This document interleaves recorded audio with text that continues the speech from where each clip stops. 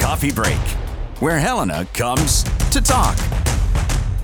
I am Troy Shockley, and this is the Coffee Break Podcast. Thanks for joining our chat today. Coffee Break brought to you by Cochran Insurance. A cool segment to start out. November is National Adoption Month, and we've got some folks on the line with us today to talk about that, and specifically to talk about teen adoption. I don't know who wants to take the floor first, but do you want to introduce yourself a little bit and tell our listeners just who you are and what it is that you do? Sure, I can start. I'm Camila Gunn. I'm the CEO of the Adoption Exchange Association. And we're here today, Troy, to really talk about teen adoption, as you said. So the U.S. Department of Health and Human Services, the Ad Council, as well as Adopt U.S. Kids, are here to really encourage parents to consider adopting a teen from foster care. And that's really about why we're focusing on teens is because teens do, as we look at our data, have lower adoption rates than younger children, and they often wait longer to be adopted. Also, we have a large percentage of teens who are a part of that waiting to be adopted population. So not nationwide, we have 122,000 children who are waiting to be adopted, and 11% of them are teens. Between the age of 15 and 18. So, as we all think back to that time frame in our lives and how formative and important that is, there's so much going on at that age. Imagine not having a supportive, loving adult with you as you go through that transition. So we're here to encourage your listeners to give it a try, give it a thought, and visit our website to learn more. Okay. Well, and I suppose, we've got Monique on the line with us as well, and you can speak directly to what happens when you adopt teens, right? Hi, Troy. Yes, I'm Monique Howell. I'm an adopted parent. I have adopted two beautiful teenage girls. I grew up in a home where my parents adopted and fostered children, so I never had my parents to myself. My father was in the military, so we traveled, met a lot of people. I also was in the military. When I got out the Army, I decided that I wanted to follow my parents' footsteps. I have three biological boys, teenage boys, and now a total of 5 teenagers is in my house, and it is a rewarding experience. I just want to allow my voice to reach out to many parents out here that's considering to adopt and let them know that every teenager deserves a loving and supportive home. They should not be exempt. Yeah, so National Adoption Month, of course, in November, but as we said, we're sort of narrowing the focus today, talking teen adoption. And Camila, you touched on it, but why is teen adoption? I mean, it's an important topic, and Montana has an awful lot of kids in the foster care system, so certainly an issue here. Are there some reasons that teens aren't being adopted as often? I mean, I suppose the reasons are varied. Yeah, I think the reasons are varied, and I think you're absolutely right. Montana does have 3,600 youth in care and a little more than 1,000 who are waiting. So for those who are a part of your listening audience, there's definitely a need there. And I think, when it comes to our teen population, some of the things that hold people back from moving forward and adopting a teen from foster care is, they're teenagers, so they've already experienced a lot of life, and what more, can I give to them, at this stage. And the truth of the matter is there are many important milestones, many wonderful moments that teens have yet to experience that you can play a significant role in their life, such as, prom dresses. I know Monique could talk to you about that with her girls. Learning how to drive a car, high school graduation, preparing to go on to college, being a fan of theirs in the stands while they're playing their sports teams. As Monique so eloquently said, why should a child in foster care, a teen in foster care, be exempt from having a family there to cheer them on and to support them as they go through these important milestones in life? So it's very important that the families don't let that, hold you back. You can play an impact. You can have an impact on the life of a child and especially a teen. Are there, I would assume there's got to be some fear there involved too, right? I mean, some truth versus fiction fears about what it is to adopt a teen? Certainly, there are a lot of fears associated with adoption. I think in general, I think people approach this thinking that, oh my goodness, I need to be, perfect in order to play a role and be a parent to a teen or be a parent in general, right? And so I think that you have to understand as we approach this work, there's no perfect parent, right? Anyone raise their hand if you're a perfect parent. There's no such thing as a perfect parent. But I think you're right. Certainly our youth have experienced some trauma, and which is a reality, and that's why we do provide preparation. We do provide support to our families as they're raising their hand to say, yes, I do want to look into this process. I do want to become more educated on what it takes to be a parent to a child who's experienced some trauma. So we do have, everything's online nowadays, but we do have a training process. We have a home assessment as well to help prepare families. And of course, once you do adopt, there is support as well. That support can be arranged from mentoring, counseling, whatever you might need. And the other great thing too, Troy, is that at our website, adoptuskids.org, you can learn more about the support that's available to you when you adopt. And you can also call our number, 888-200-4005, to speak with a live person who can help you to get connected to the recruiter in your state and learn about both the preparation process as well as the support that would be available to you as you adopt from foster care. What I think we can sort of, we can form in our minds what a difference this makes for a kid, right? But what has this brought to your life?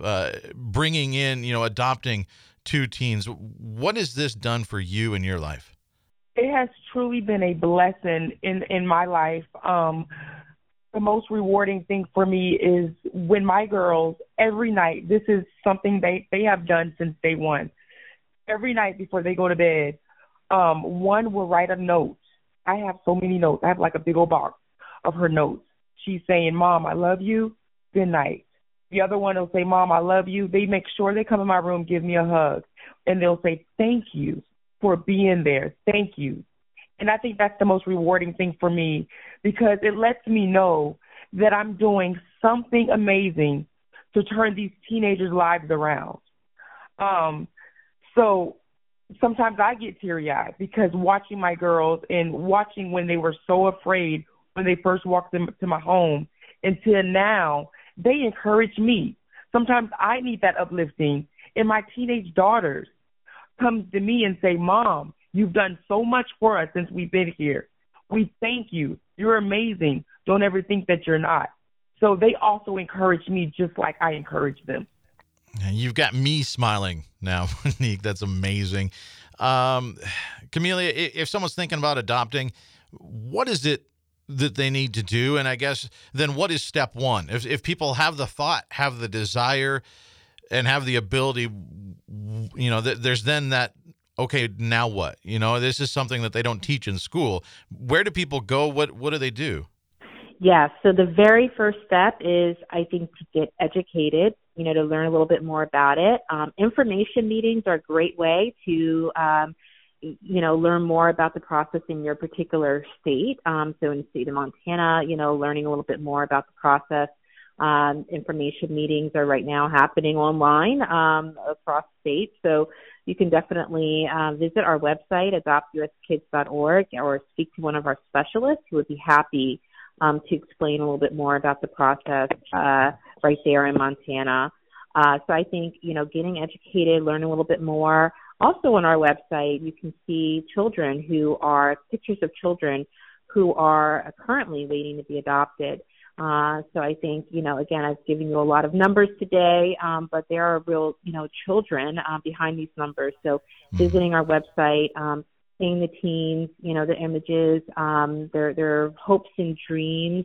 Again, definitely take that first step. Visit our website. We would love to also speak with you by phone at 888-200-4005.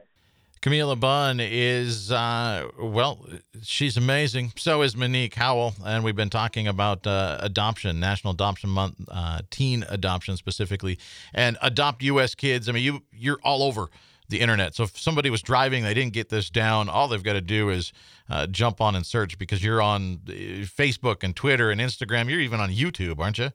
That's right. So it is not difficult to find them. So, ladies, thank you so much for the information. And Monique, thank you specifically for what you're doing for adopting those kiddos. And also thank you for your service to our country. Thank you. And I guess it's continuing service now, which is amazing. So many get out of the military and they have that heart and they continue to find ways to serve their community. And you're doing that. And I think that's amazing. Right. Thank you. I love it.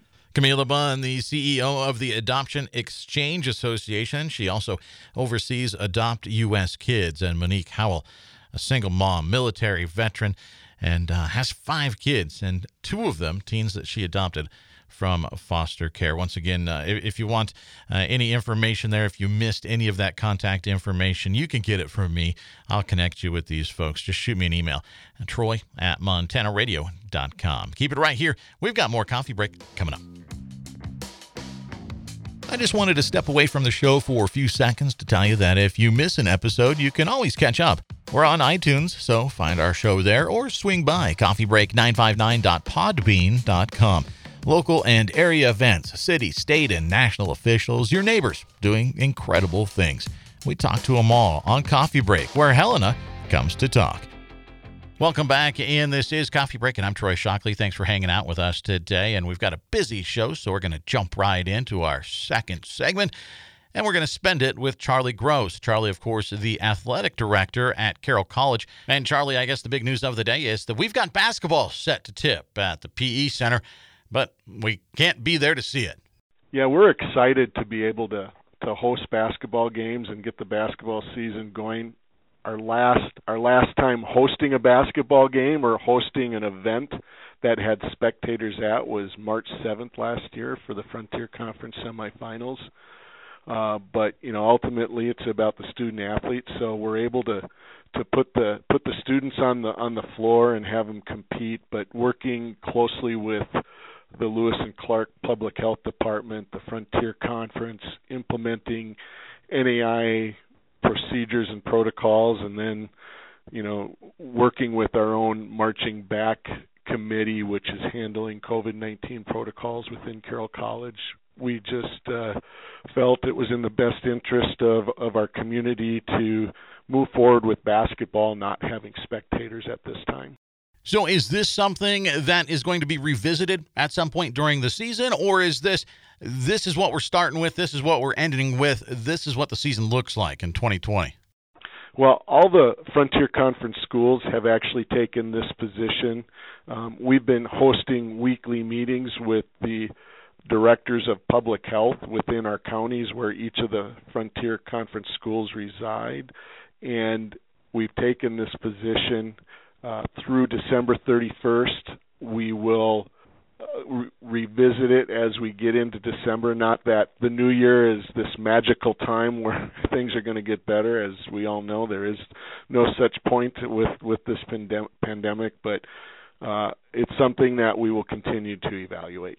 So what has been the reaction of the basketball programs out there at Carroll? It has to be a little bit of a mixed bag, right?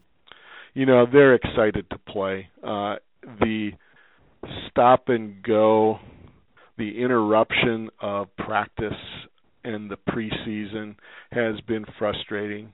They're looking at their peers that played fall sports in soccer, football, and volleyball and saw that they didn't even get to compete in their fall season, and that has been kicked down the road for starts after the new year. So our basketball players actually have a smile on their face, the fact that they're able to play, and they're taking advantage of the opportunity, because you just don't know when that might be. The environment might change to not allow it at all. You mentioned other sports, the fall sports, of course, pushing everything back. Is this something that we might look at there, saying, you know what, I think that we might be able to have our season. We just can't have fans there, and if we do that, then we can make this thing work?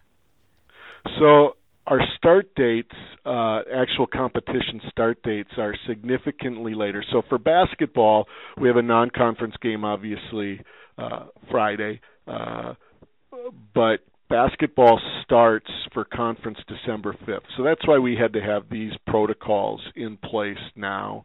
But when we look at the volleyball schedule, volleyball starts their conference schedule, and they don't have any non-conference games on January 29th. Soccer's February 13th, and football's February 27th. So those are down the road quite a ways, so that, you know what, we will be able to take a look at the circumstances that surround us and determine if we can change that protocol. In addition, 2 of those sports are outside. And that makes a big difference, as well as when you're planning events and putting protocols in place. Well, Charlie, I sure appreciate the time this morning. I know you're doing a lot of work over there to make sure that we can actually make these events happen. So I do appreciate all of the time that you and the other folks out at Carroll are putting in.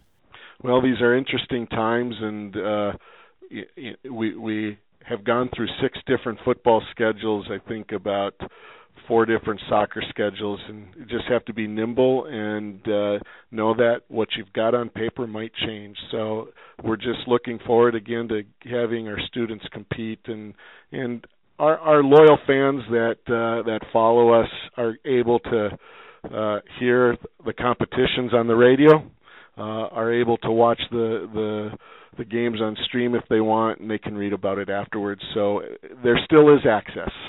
Charlie, thanks again. I appreciate you. All right, Troy. Thanks. Stick around. We've got even more coffee break coming up right after this. In today's always-on world, your business demands a simpler approach to network security. At Blackfoot Communications, we deliver state-of-the-art security solutions, from the perimeter to endpoint devices and remote data backup, for businesses across Montana. Ensure your company's network is online all the time. For more information, visit goblackfoot.com/security. Welcome back into this jam-packed coffee break. We're finishing out the week with a bang, and we got a good finishing get. I mean, Joe, you are the perfect guest to finish out a week. I think it's fantastic. Joe, for those that haven't caught you on the show before, can you kind of introduce yourself a little bit, because you wear about 8 hats? Yeah, I'm Joe Wojton. I am the athletic director at the Salvation Army here in Helena. I'm also the emergency disaster coordinator for the Corps and the chairman of the Elkhorn Co-Ed. Yeah, that's it. Yeah, just a few things. That's it. So a couple of things this morning. I want to make sure we fit in the red kettles. They're sort of synonymous with the Christmas season, really, but we're also in a Christmas season like we haven't seen really ever before. So what does that do to the kettles? I mean, what does everything look like this year?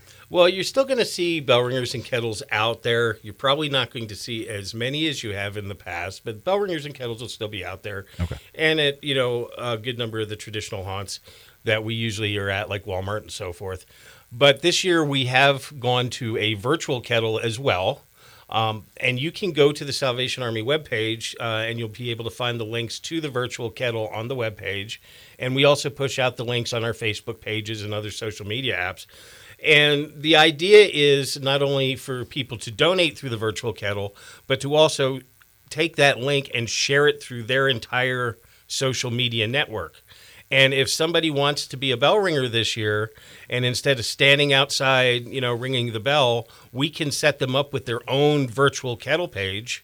Okay. And they can, you could have your own virtual kettle page, and you could send it out to your whole social media network, and then people can donate to your personal, virtual kettle. Yeah, so you can ring the digital bell. That's correct. There you go. Yeah. I'm coming up with slogans for you right here on the fly.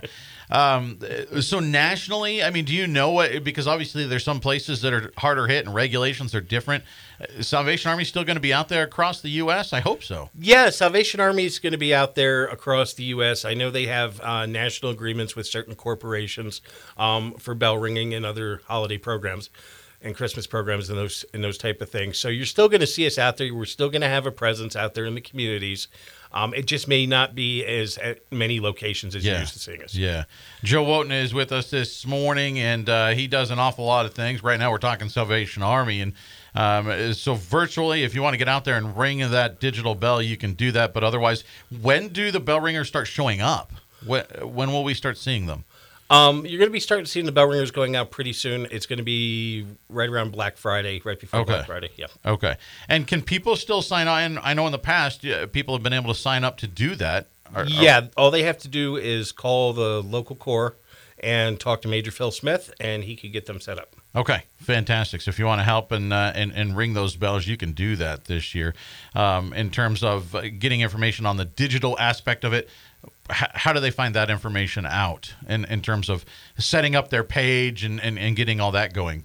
Major Phil could help them set up their page. They can also go to the link and you can become a virtual, and it'll walk you through it, because there is an option to become a virtual bell ringer and set up your own. Okay, perfect. And Joe, when he's not doing all that, he's dealing with basketball. How's that going? You've got a new team.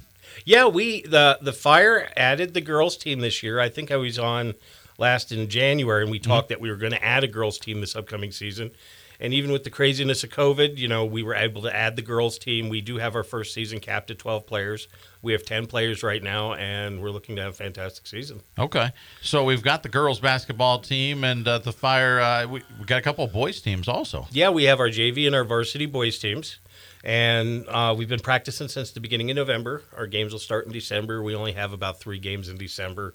Bulk of the schedule is going to be January and February. Okay. And then primarily you go around and you'll play like the private and the Christian schools and stuff like that. Is sort of, that's the schedule. That's correct. We play the private Christian academies, the homeschool associations and such. Okay. And so can people come out and watch those games, or yes, but in a normal scenario, yes. Yeah. But with COVID, we really have to limit who comes and watches the games. Right now with the governor's directive of 25 people or less, we have to keep that to parents or close family and things like that. But as soon as, we're able to, we would love to have the general public come back and watch the games again. Yeah. Yes. Well, and you're working on sort of making some improvements out there. Salvation Army, of course, we've reported on here recently, did have sort of a remodel upgrade thing going on, but that's not done. And now we're talking basketball, right? Yeah, actually, the gym, we got it approved in our capital budget to replace the gym floor. Mm-hmm. And we are in the process of collecting donations to help us pay for that gym floor. Between the new gym floor and scoreboard, it's going to cost us about $75,000. Wow. We're going to try to raise between 10 and 20 of that locally. Okay. To help offset those costs. And it's going to benefit everyone, because it's not just the Fire sports programs. We have, for example, Helena Christian School, Helena Homeschool Association, both rent from us and play sports on our floor. We have different groups and organizations that rent the gym throughout the year that come in and do everything from lacrosse to wrestling to football. So the new floor is going to benefit the entire community. It's not just going to benefit our sports programs. Yeah, it's a fantastic thing. Is there a timeline for this, or are we in enough of initial stages? We're just trying to raise the money right now. Right now, we're in the fundraising stage right now for that. I don't want to put an exact timeline on it, but yeah, we're in the fundraising stages right now, and we're also going to have plenty of naming opportunities. So if we have a donor that puts down a large chunk of change on the floor of the scoreboard, there'll definitely be some discussion about naming opportunities and sponsorship opportunities and stuff like that. How cool would that be? Yeah. Yeah, what is it? The Seahawks now officially have a new name out there at their field. Last night it became official. It's Lumen Field now. Yes. That is weird. I heard them talking about that. I'm like, what are you talking about? That's not the right. No, apparently that's the right name now. Joe Wojton is here. He's with a lot of folks. He's with the Salvation Army, and he's also with the Elkhorn Coed. I want to ask real quick about that, but just capping our conversation about the basketball floor, if people want to donate, people, businesses, whatever, again, do they contact Phil? What do they do? They can contact Major Smith. They can contact me at the Salvation Army. If they want to, just send in a donation, just make sure it's memoed for the gym floor or the gym project, so we can make sure it gets to the right location. Okay. Well, and we got about a minute and a half left, and we were chatting right before the segment started that we didn't have any flooding to deal with, so the co-ed kind of got off easy this spring. Really not, though, because if you, when COVID first started, the meal packs that went out. Yeah. The Salvation Army gym actually became a food share warehouse because they weren't able to socially distance and make these food packs. So we let them bring all that stuff in. We assembled the food packs right in our gym. And then in coordination with Civil Air Patrol, the Boy Scouts, the Red Cross, through COAD, we were able to get these food packs out and delivered to the kids for the weekend food packs and stuff like that. Yeah, so you weren't sandbagging, but you were brown bagging. Yeah, basically. That's what happened there. That's what happened, yeah. So, and that work obviously continues. The COAD is always doing great work in our community. And if people want to find out more information about that and how to get involved with that, how do they do? All they have to do is they can just contact me at the Salvation Army. Okay. Yeah. So Joe Wojton out at the Salvation Army. He is a man of many hats, and I appreciate him joining us today. So once again, the bell ringers are going to be out there. You can set up a digital page, so you can do that online. We're collecting money for a new basketball floor. You can put your name on the scoreboard. Man, you are a busy man. I appreciate you taking the time, Joe. Thanks, Troy. That's all the time we have for Coffee Break this morning. Once again, I do want to remind you, like Charlie said, out at Carroll College, no fans at those basketball games tonight. It's a bummer, but you can listen to the games here on the radio, which is fantastic. And we're just trying to make sure that those student athletes are able to actually have their season. So we'll revisit that at the end of the year, and hopefully things change and we can get out and watch that. But we'll see. So don't go show up at the PE Center tonight. They won't let you in. We'll see you back here again on Monday. Have a good weekend. I'm Troy Shockley, and that's it for Coffee Break today. Be sure to check us out on iTunes. Head on over. Give us a review there. That's always much appreciated. Or swing by coffeebreak959.podbean.com. Thanks for tuning in. We'll see you back here tomorrow.